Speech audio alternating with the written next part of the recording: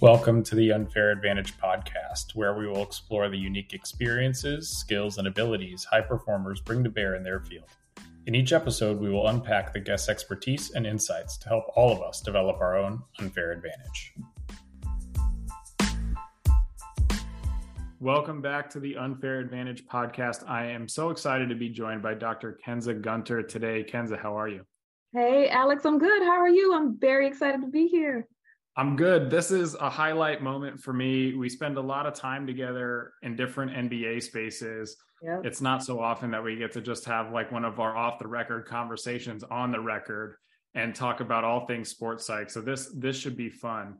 Tell us a little bit about you so the audience can get to know you better. You've got a lot of roles and you wear a lot of hats. Yeah, but I'll keep it simple. I mean, by trade, I'm a clinical and sports psychologist, which, just to share what that means, I work in the areas of mental health and mental performance. I also like to throw in that I work at the intersection of culture and sport, because I think regardless of what we're talking about, we always have to consider culture and the context and how that impacts what we're talking about. And then certainly I primarily work in the world of sport. As you know, but for your listeners, have worked in private practice, have worked in collegiate spaces with high school athletes, currently working primarily in the professional realm. And what I like to say is I feel like my role is to walk with folks and to try to help them get out of their own way, whatever that might look like. And I would say one of the other big things for me at the moment, and I'm sure we'll dive into it, is to humanize this conversation about mental health and performance. I think a lot of times we talk about mental health and think about certain things. We talk about performance, we think about skills, but at the core of all of that are people. And so really wanting to make sure that as we continue to talk about how to elevate health, wellness, and performance, we keep people at the center of those discussions. So that's a little bit about me. Thank you very much. Well, I want to start there. I want to start with people at the center. And you mentioned in your introduction, a lot of the work you've done around culture, diversity, equity, inclusion, broadly speaking. Can you, talk to us a little bit about how you first started in that work and how it's evolved and what it means now for the work you do on a regular basis? Yeah, so I guess the start of it really starts with the origins of how I identify. So I identify as a Black female, also cisgender, heterosexual Christian, and I'm born and raised in the South here in the United States, and I think Southern is an identity too. But I say all that because thinking about who I am as a cultural being, how I show up in the world, how that shapes my experiences and creates the lens that I use to see the world, but also thinking about how when people see me and they ascribe their own ideas about what my cultural identity is, how that impacts how they treat me, how they engage with me, and how all of that together impacts our experience, right? So to your question of how did I start, it's just kind of being really more tuned into who I am, right? And trying to focus on that self-awareness and an understanding of how that impacts how I move in the world. I think as it relates to my work, it just makes sense that if I'm thinking about my identities, I'm also curious about the identities of others. And so over the course of my career, it's just become this idea of we can't really talk about things outside of context, right? And who we are and how we identify is a part of that context, right? Whenever I talk about mental health, I like to say we're impacted by the things that happen in us, to us, and around us, right? And so all of that speaks to context. And so just thinking about the culture, thinking about identity, thinking about the environment and the intersection of all of those elements, I think is key to humanizing the work that we do and not becoming remote or just kind of engaging in an autopilot type way. Yeah, I appreciate this a lot. And I think the comment around self-awareness is super important. And then obviously understanding who you are and how you show up and what you bring to each work context is super important too, especially for the work we do directly with coaches and athletes. And so I know I've had the opportunity to do things like present with you at conferences where you've led some pretty dynamic discussions. What might be something you would recommend for people to start thinking about or something for people to try if they wanted to gain a deeper understanding of how their own culture influences the way that they move through a sports space, whether it's as a coach or an executive? I think this is an area that tends to get maybe like sometimes blown by, or we don't pay as much attention to it as we probably should in the busyness of the sport world, but I think could make a huge difference for people who are really trying to understand how they show up. Yeah, I think we don't really engage in a lot of introspection, to your point, right? I think we're always looking outward and thinking about how we can shift the things around us without starting with, well, what's going on inside of me. So to your question, I mean, I can, in terms of resources, like I'd really have to think about that and can share some after this that you can share with your audience. But I think, we're aware of some things for ourselves already. So I think it's just pausing and like saying, like, how does who I am as a person impact how I view the world? I think in the world of sport, one of the cultural demographic variables that comes up the most is age. Like, I cannot tell you how many times I've heard coaches say these kids, quote unquote, are not like we were when we played. Or the athletes will say the same thing, right? Like the coaches, they may feel, depending upon what age they ascribe to them, they may feel like they're out of touch or they have an old school philosophy. And I think that's one of those demographics, is thinking about age, not as something that's a barrier, but as it's a way of understanding the world. And when you think about age, it's not about you need to think like I do and I need to think like you do, but we need to figure out how to meet in the middle so that we can communicate better. And I think that's really the piece about all these cultural identity factors. So if you think about, how do I identify? Just what comes up for you, right? And then pause and say, and what am I missing? Like, what do I not have to think about? Because I think that's important too, right? In naming some of my identities, one of the things I didn't say was ability status, because I don't have to think about that. I am an able-bodied person. And so I don't have to think about how that impacts my world. So I think it's pausing and simply, how do I identify from a cultural perspective? How does that impact how I view the world or how I think the world views me? And also pause to say, what do I not have to think about? I think that's a good starting point, just to pause. And like I said, I'll share some additional resources after this conversation, but just taking time to ask a question about yourself is a great way to engage in a process of learning more about yourself. I love that. And I think especially in sport, where we sort of look at athletes in particular, obviously, as role models. And I think in many ways, like, expect really, still young people, young athletes, to have incredibly deep and rich opinions about things that they may or may not have an opinion about or have had education around. I think starting with ourselves is really important, and is a good way to model for them, like, what it looks like to better understand what they think and how they move through a space. Yeah. And treating that self-awareness like the skill that it is, right? Like, we can talk about the skills of goal setting and mindfulness and self-talk and all that, but having a level of self-awareness and developing that self-awareness, and also trying to have an understanding and an appreciation for others, those are skills that are foundational really to anything else that we're trying to do. Absolutely. So let's talk about one of our shared passions, because I think it's directly related to this self-awareness, which is coach health and high performance. I think you and I have talked a good bit about general kind of sport practices and how it does or does not, sport broadly as a culture, support coaches in their journey for health and high performance. Start us off, like, where are you at with that? What is sport doing well? What is it not doing so well? And where can we improve? I mean, I think over the history of sport, I mean, primarily it's been focused on the outcome and the performance, right? I think one of the things that we are starting to do a bit better, and we have been doing this for a while, is kind of trying to look at what goes into creating a successful performance. Like, what are the ingredients of that? And I think we've thought about things like training and nutrition and physical conditioning and things like that. I think what we're improving and thinking about the mental aspect of that. And I truthfully think that the last almost 3 years has forced us to also think about the relationship between health and performance, right? So we've always been interested in what contributes to successful performance, what makes athletes, quote unquote, great. We've thought about all these factors, and I think now we're getting down to the core of it, right? Like, health. I like to believe if you have a healthy person, you're more likely to have a healthy performer that can show up and do the things that might lead to a successful performance. And so I think when I think about coaches in particular, we do a really good job of giving coaches jobs to do, right? We want them to be everything. We want them to be coach. We want them to be mentor, advisor, instructor. We want them to do all of these things. And don't get me wrong, it's a huge responsibility to be a coach. I mean, you have other people's lives in your charge and in your care. But what we have not done well with at all is to talk about the importance of focusing on the health of our coaches as well.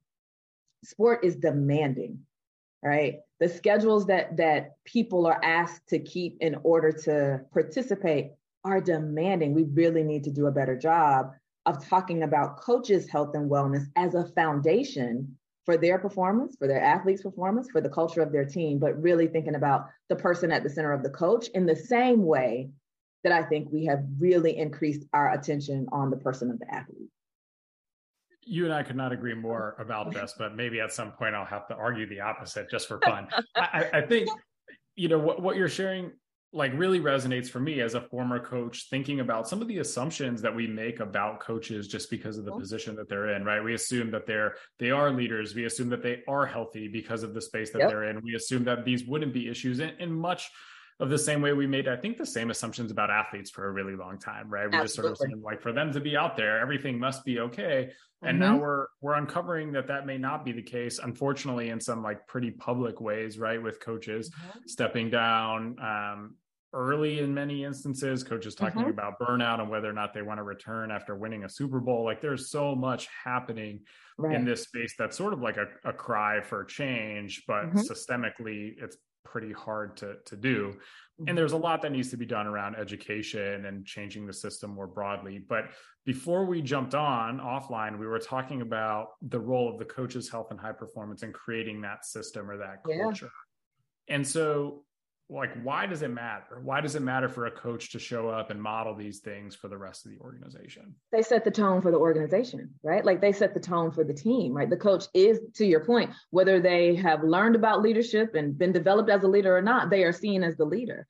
And so their word carries a great deal of weight. Their actions carry a great deal of weight. And so they set the tone for the team in terms of what folks feel is acceptable, what they feel is expected, what they feel is okay for them to do, okay for them to ask, and also what's not okay, right? And so I think that's why it becomes really important, is because in terms of the role that they play within the organization and the team, it's huge. They also serve as gatekeeper. So depending on where they are, they influence who else is allowed to come in and have access to their team. And I'm talking about different resources, whether they bring in a mental performance consultant to offer additional assistance, whether they bring in a mental health professional to offer assistance, right? Like whether they even have a wellness room in their training facility, right? The coach really can have that impact. And I know right now I'm talking about the role that they serve on the team, but it's also important, let me back up, because they're a person.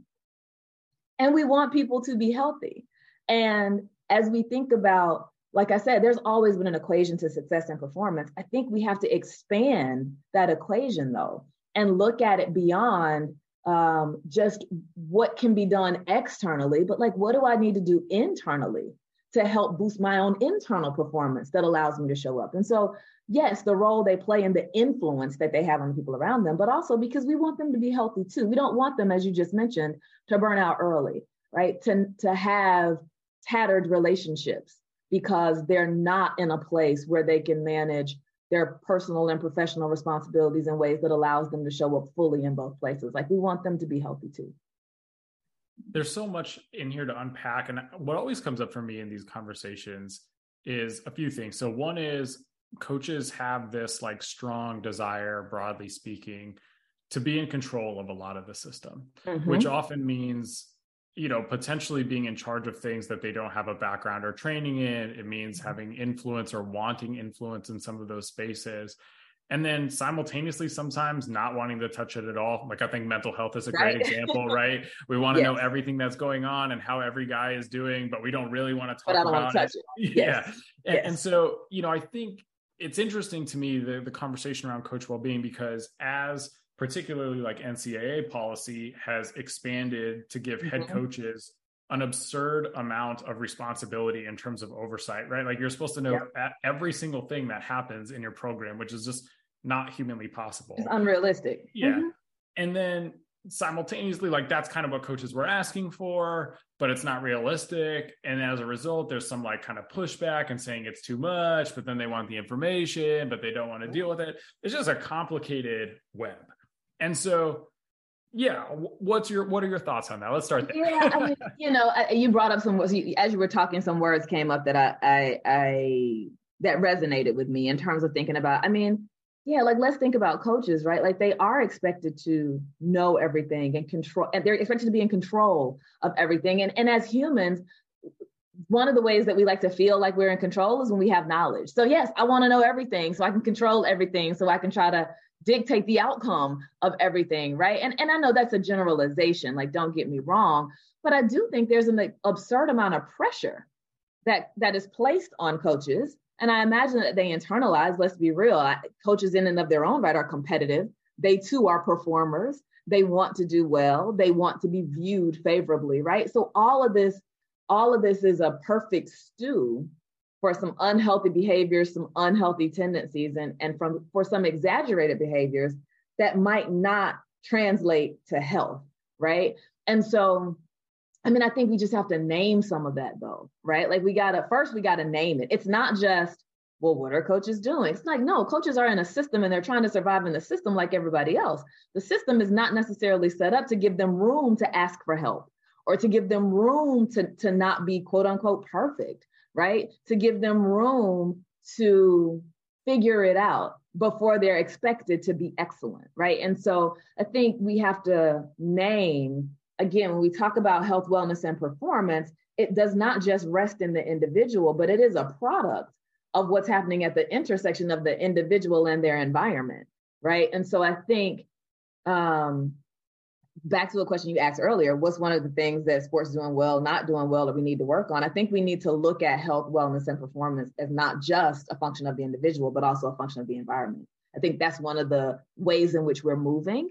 And one of the ways which we might be able to better support coaches is to not just ask them to do more or less, but to try to create an environment that allows room for them to thrive differently. Yes. And I want to double down on this because this is like one of the things that I feel personally would really move the needle, which is sort of like when I think a lot about coaches and some of what's leading to the burnout, I do think a big part of it is like the role has just expanded in a way that is almost like it cannot possibly be maintained, right? It's impossible. Yeah. And so it's like, okay, there's so much going on. And so, when I think about working with an athlete, for example, right, when that happens, like, what do you do? Well, you tend to return to like the basic things, right? Mm-hmm. What can you actually control?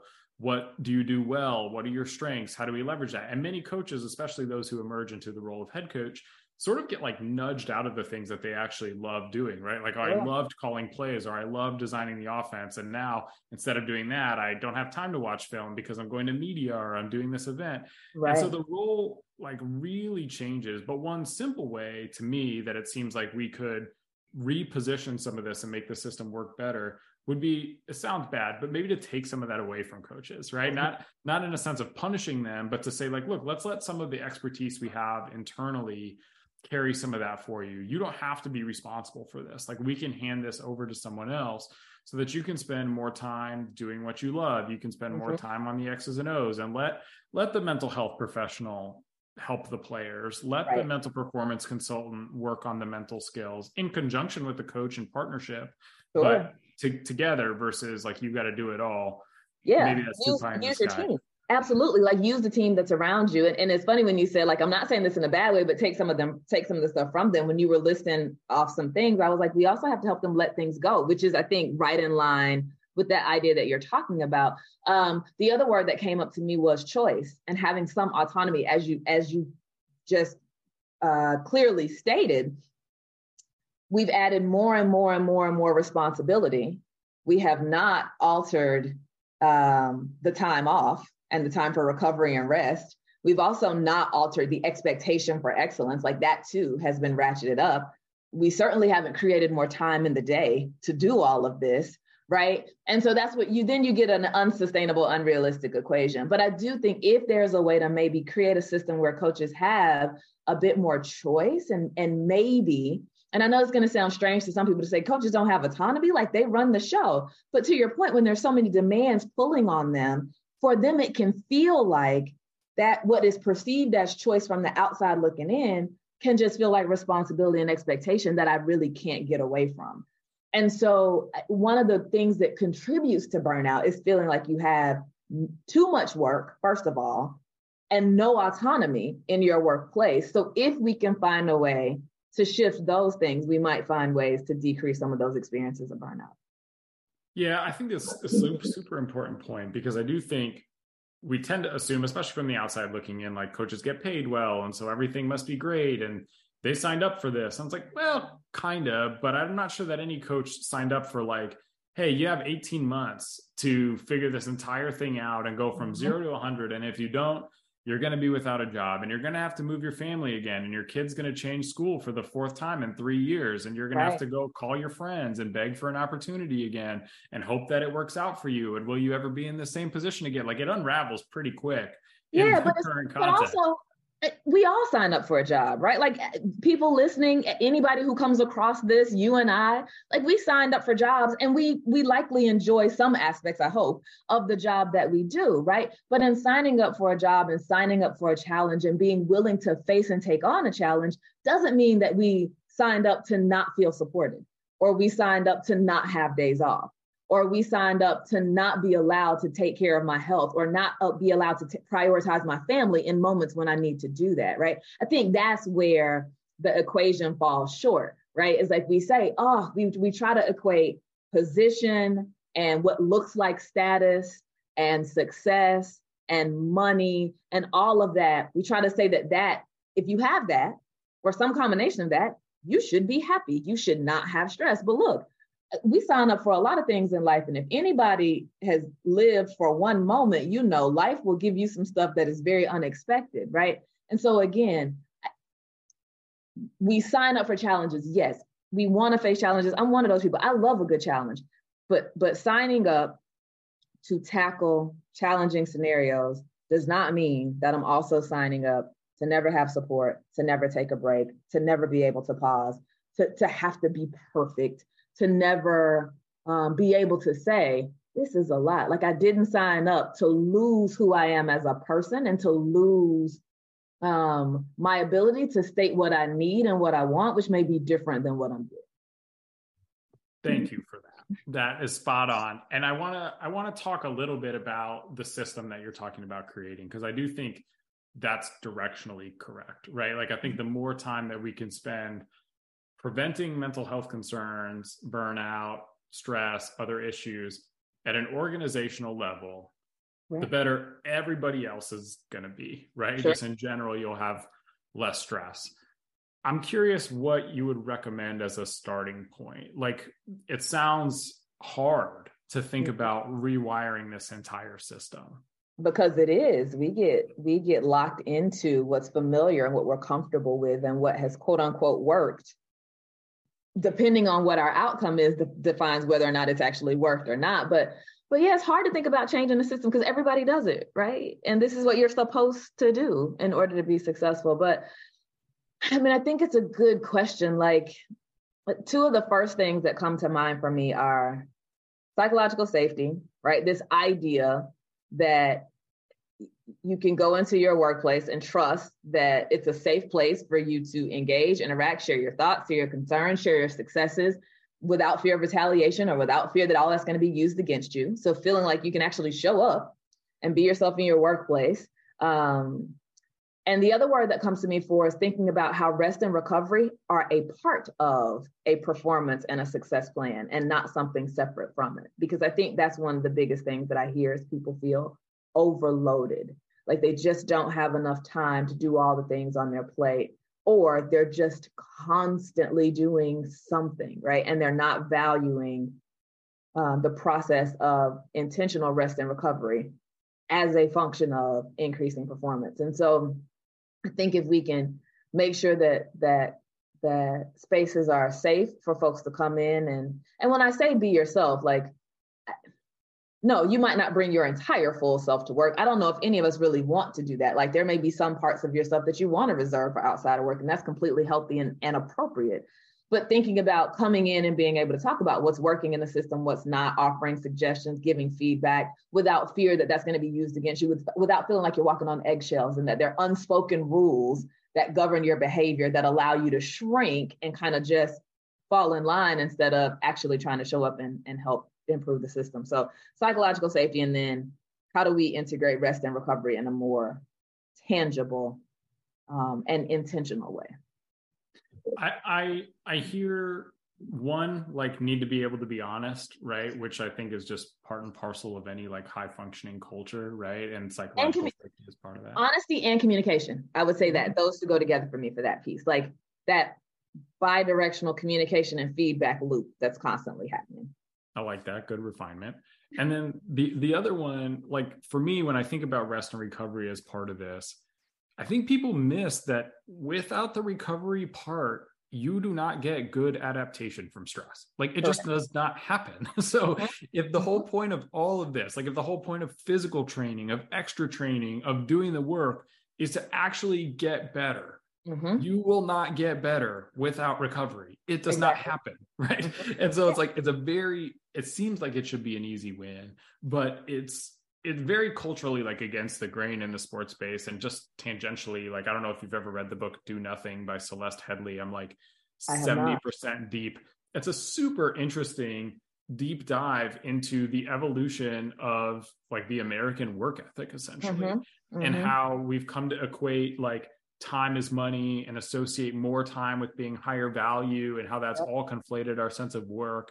And as I'm listening to it, all I can think about is like, this is 1000% sports. This is everything sports values is time on the clock, man hours, productivity, even if none of it actually matters. Right? But let's actually think about a sporting event, right? You are given an opportunity to warm up, right? You do your warm up, you get your body ready to go. You start the game, you play. There are timeouts. There are extended breaks. There are pauses in the action. There are well, let's stay with basketball. There's a whole halftime designed for you to pause and take a minute before you come back and continue competing, right? We do not, in sporting events, start and just go. Like there are breaks and pauses, rest and recovery is integrated into the event itself, right? And so it's fascinating to me that in the business of sport, we think work, grind, hustle. But in the actual participation of it, it includes more of those factors that allow us to perform, like rest, recovery, pauses, breaks, like substitution, so that everybody's not playing every minute of every game, right? Using the team. We do those things in the event. It would be helpful to adopt some of that to how we run the business around the sporting event as well. 100%. This is one of my best arguments, which is that I think like the first team that treats everyone in the organization the same way they treat the athletes will have a massive competitive advantage. Like that means prioritizing nutrition, prioritizing sleep, prioritizing exercise, prioritizing mental health, all the things that we're doing for the athletes, because we actually believe on some level that this matters for the product on the court or on the field. Like, why does that not extend to everybody else here? What are we missing? Because again, everybody that we're talking about is a person, and we need to focus on the health of people. Now, exactly what people need to promote health for themselves might be a little different, but the general factors of it are the same, right? Like it's just, it's so fascinating how we can be intentional in one aspect and kind of not apply those same principles broadly with everybody that's working in the system. Yeah, it's one I still don't understand, but I want to throw in a couple other things that I would think about for the system piece, get your feedback. And I want to keep pushing on that. So one of the things that I think is most helpful in starting thinking about that too, beyond, I love the psychological safety and the rest and recovery, and maybe mine's like attached to the rest and recovery, is questioning assumptions, right? Like everyone comes into the sport context with some basic sort of assumptions of like, this is the way that we do things around here. This is the way it's always been done. And like my argument for all that stuff is like, okay, well, if you want to like do it how we did it in the 60s, like, do you also want to give up your color TV, and do you want to give up your computer? Right? Like it's just not a super logical argument taken to the extreme. And so I think that's a really helpful place to start. And I think assumptions are embedded in places that we don't often look, right? So simple things as little as like, when do we travel? What time do we leave? What time do we land? What does it mean to start practice at this time versus that time? I think those things can actually end up making a pretty big difference. Absolutely. People. And we don't even have to go as far back as the 60s. Like I just think about the year of 2020. How many, you and I could talk about it, but I wonder how many people listening changed some aspect of their life pretty quickly because they had to, not because they wanted to, not because they decided, you know what would be cool? I'm just going to stay at home and work, right? Or I'm going to stay at home and teach my kids, right? Like, I think that year, and certainly subsequent years since, put us in a position where our norm was disrupted beyond our control. And we had to figure it out, right? So to your point, the assumptions, and I'll just share one for me, as I said at the outset, clinical and sports psychologist, I used to do all of my work in person. All of my sessions, all of my team sessions, all of my group work, all of my consultations, everything was in person because it's the relationship. I need to see them. I need them to see me. Like, that's the way I feel like we can be most productive in our time together. And in March of 2020, I said, well, which telehealth platform is the most secure and is the most affordable and is the most accessible? Because that meeting in person was no longer the safest option from a health standpoint. And so we had to do something different. So to your point about questioning assumptions, sometimes we're not forced to question assumptions until something in the system changes that forces us to question, is there another way to do this? But I love the idea of, can we just ask that question on a regular basis as a way of evaluating our system? Is what we're doing working? And is it working, again, is dependent upon what is the outcome you're striving for, right? And can we do this differently? Can we do it more efficiently? Like, another example comes to mind is the 8-hour workday. Sure, I could go somewhere from 8 to 5, but I could probably do the same amount of work from 8 to 2, or from 10 to 4. You know what I mean? Like, so can we think about ways to input more flexibility into the system that don't sacrifice productivity, right? And so that's when I hear that question, assumptions, that's what comes to mind for me. Can we create more flexibility, more option, give folks more autonomy without sacrificing productivity, which actually might allow people to be more bought in and more committed because you're playing to their strengths more than some undefined rule or expectation that the same way has to work for everyone. You are stealing my thunder on my last two recommendations, but I'm gonna put them out there anyway. So one of the next two is reflect, right? Like, sports is such a fast-paced space. We very rarely pause to be like, hey, was that okay? Like, did that actually work? Did we get what we were hoping for? Mm-hmm. Because we just sort of assume that we've got the answer, or this is the way things have always been done, or this is what everybody else in whatever league is doing. Sure. But failing to ask those questions, I think, is problematic. And I had Dr. Joe Baker on the podcast not too long ago, and he was talking about how reflection was basically like the single most important differentiator for elite performance. Like, self-regulated learning is great, but what we find is that the people who actually like pause to think about anything are the ones who have the biggest gains. I'm like, yeah, that's kind of intuitive, right? It makes some sense. But even when I heard that, I was like, that's wild to think about, because this almost never happens in our space.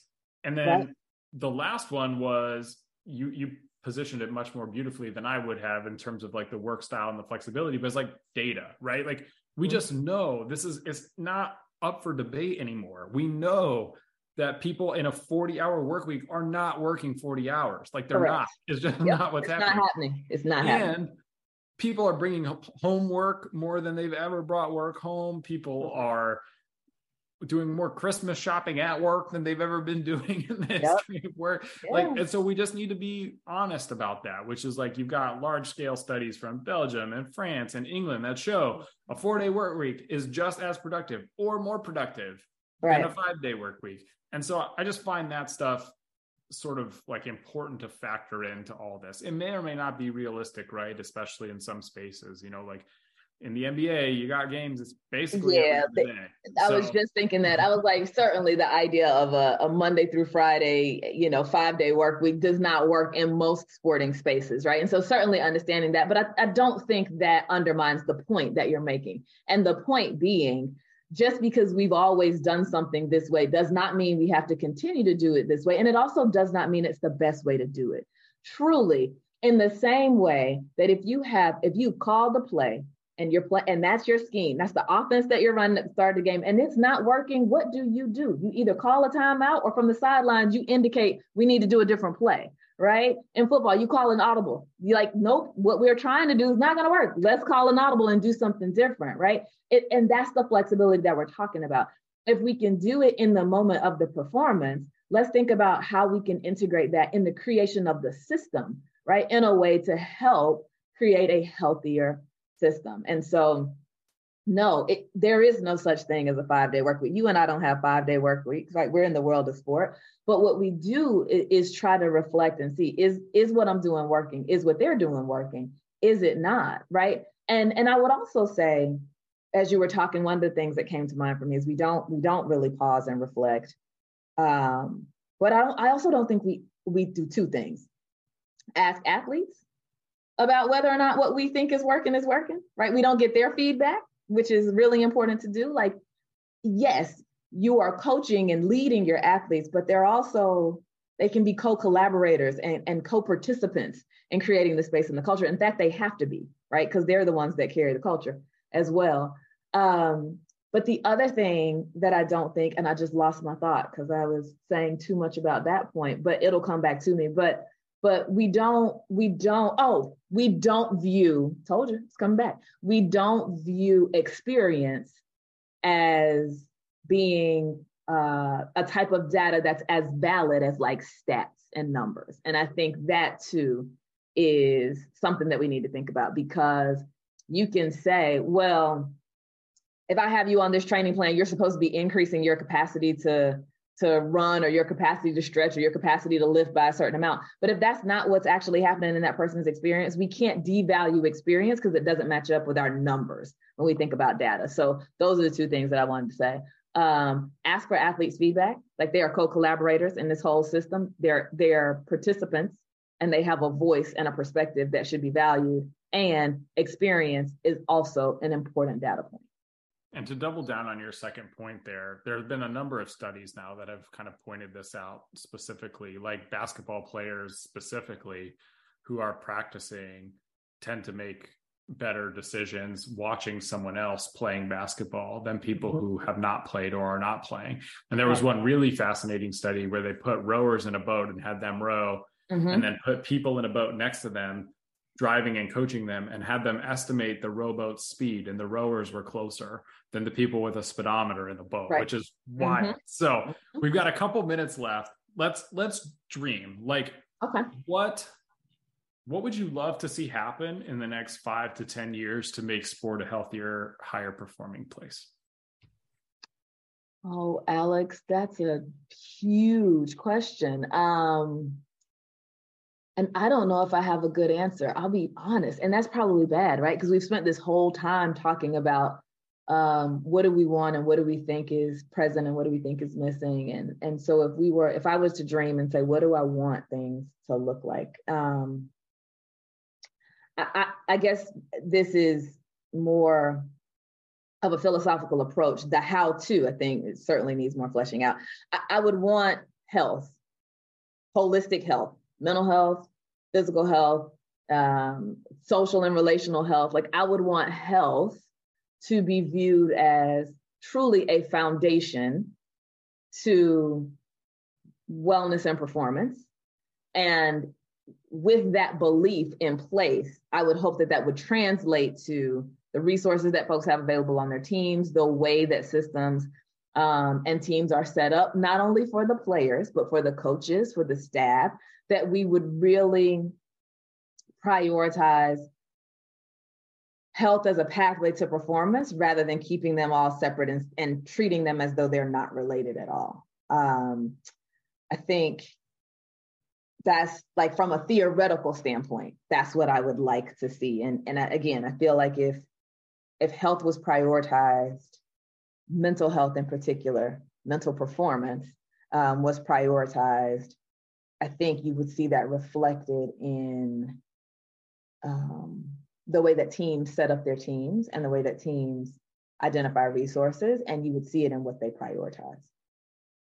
That's one of mine too. That's one of the things I'd love to see happen, is more of an infrastructure and ecosystem for particularly the people around the athletes. I think we've got really robust and get progressively deeper support for the athletes. I mean, there are teams now with 3 dietitians and 2 biomechanists and engineers and 5 analytics people looking at it from different angles. And that's all good. Like, that's all in service of optimizing what happens on the court. But I think this emphasis on what's going on around the court is also super important, from how front office people rest to make better decisions, to how coaches recover so that they can be their best self on game day. Like, I think all of that really matters. What do you see being like the biggest barriers to us getting there?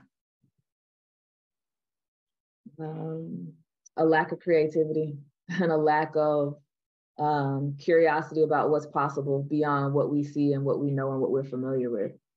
I mean, I think that's the biggest thing. There was a point I wanted to go back to those as I was talking and you were sharing your thoughts around like having these ecosystems shift, not just for the athletes, but for everybody, right? What came to my mind was absolutely, because we're all out here living real lives. Like, we're talking about the world of sport, right? But we are all living real lives. And I feel like we would be remiss not to talk about this in the context of where we are right now. Like, right, we are in December of 2022, right? There are some days where in my mind, I'm like, wait, it was just January 2020 yesterday. And it feels like the last 2, almost 3 years have been somewhat of a blur. That's real. That's not people kind of blanking out on what's happening or forgetting what's happened. That's because we have been in a sustained, a sustained time in an unprecedented moment that's been characterized by trauma and loss and uncertainty and challenge. And it's impacted health for all of us. It's impacted performance for all of us, right? And I'm not just talking about work performance, I'm talking about life, right? Because again, while we're talking about working in the world of sport and what happens, coaches and athletes and what we do in our professional spaces, again, I say it, we are also living very real lives. And so I think as I talk about my hope for the future being one where health is prioritized, I think it's because prior to that, I didn't see health being prioritized as much. My fear is that as we adjust to whatever the new next is, that we will revert back to old patterns and old tendencies and old ways of being, which I think, again, will have us not prioritizing health. And so I really hope that if there's something that sticks from all of the everything that we've had to navigate over the last 3 years, my hope is that health is not something that's fleeting. Health is something that is true for all of us. Mental health, fun fact, we all have it, right? And so we all need to think through how we can proactively take care of ourselves in that area as a component of us taking care of our health in general, if we want to be able to show up in our lives in the ways that we want or perform. Mic drop. We're done. That was awesome. Dr. Kensa Gunter, thank you so much. Where can people find you, follow you, learn more about your work and what you're up to? So they can follow me on Twitter. It's probably the easiest way, at Dr. Kensa. So DrKensa is where you can find me there. I'm also on LinkedIn. If you type in my name, it should come up. Kensa Gunter, it should just pop up. I also have a website. There's not a whole lot there in terms of a lot of content, but if you want to know a little bit about my background, my philosophy, you can find some of that there. And that's www.drkensa.com. That's where you can find my website. Dr. Kensa Gunter, thank you again so much. This was awesome. No, Alex, the pleasure was mine. Thank you so much for the invitation. Always a treat to talk to you.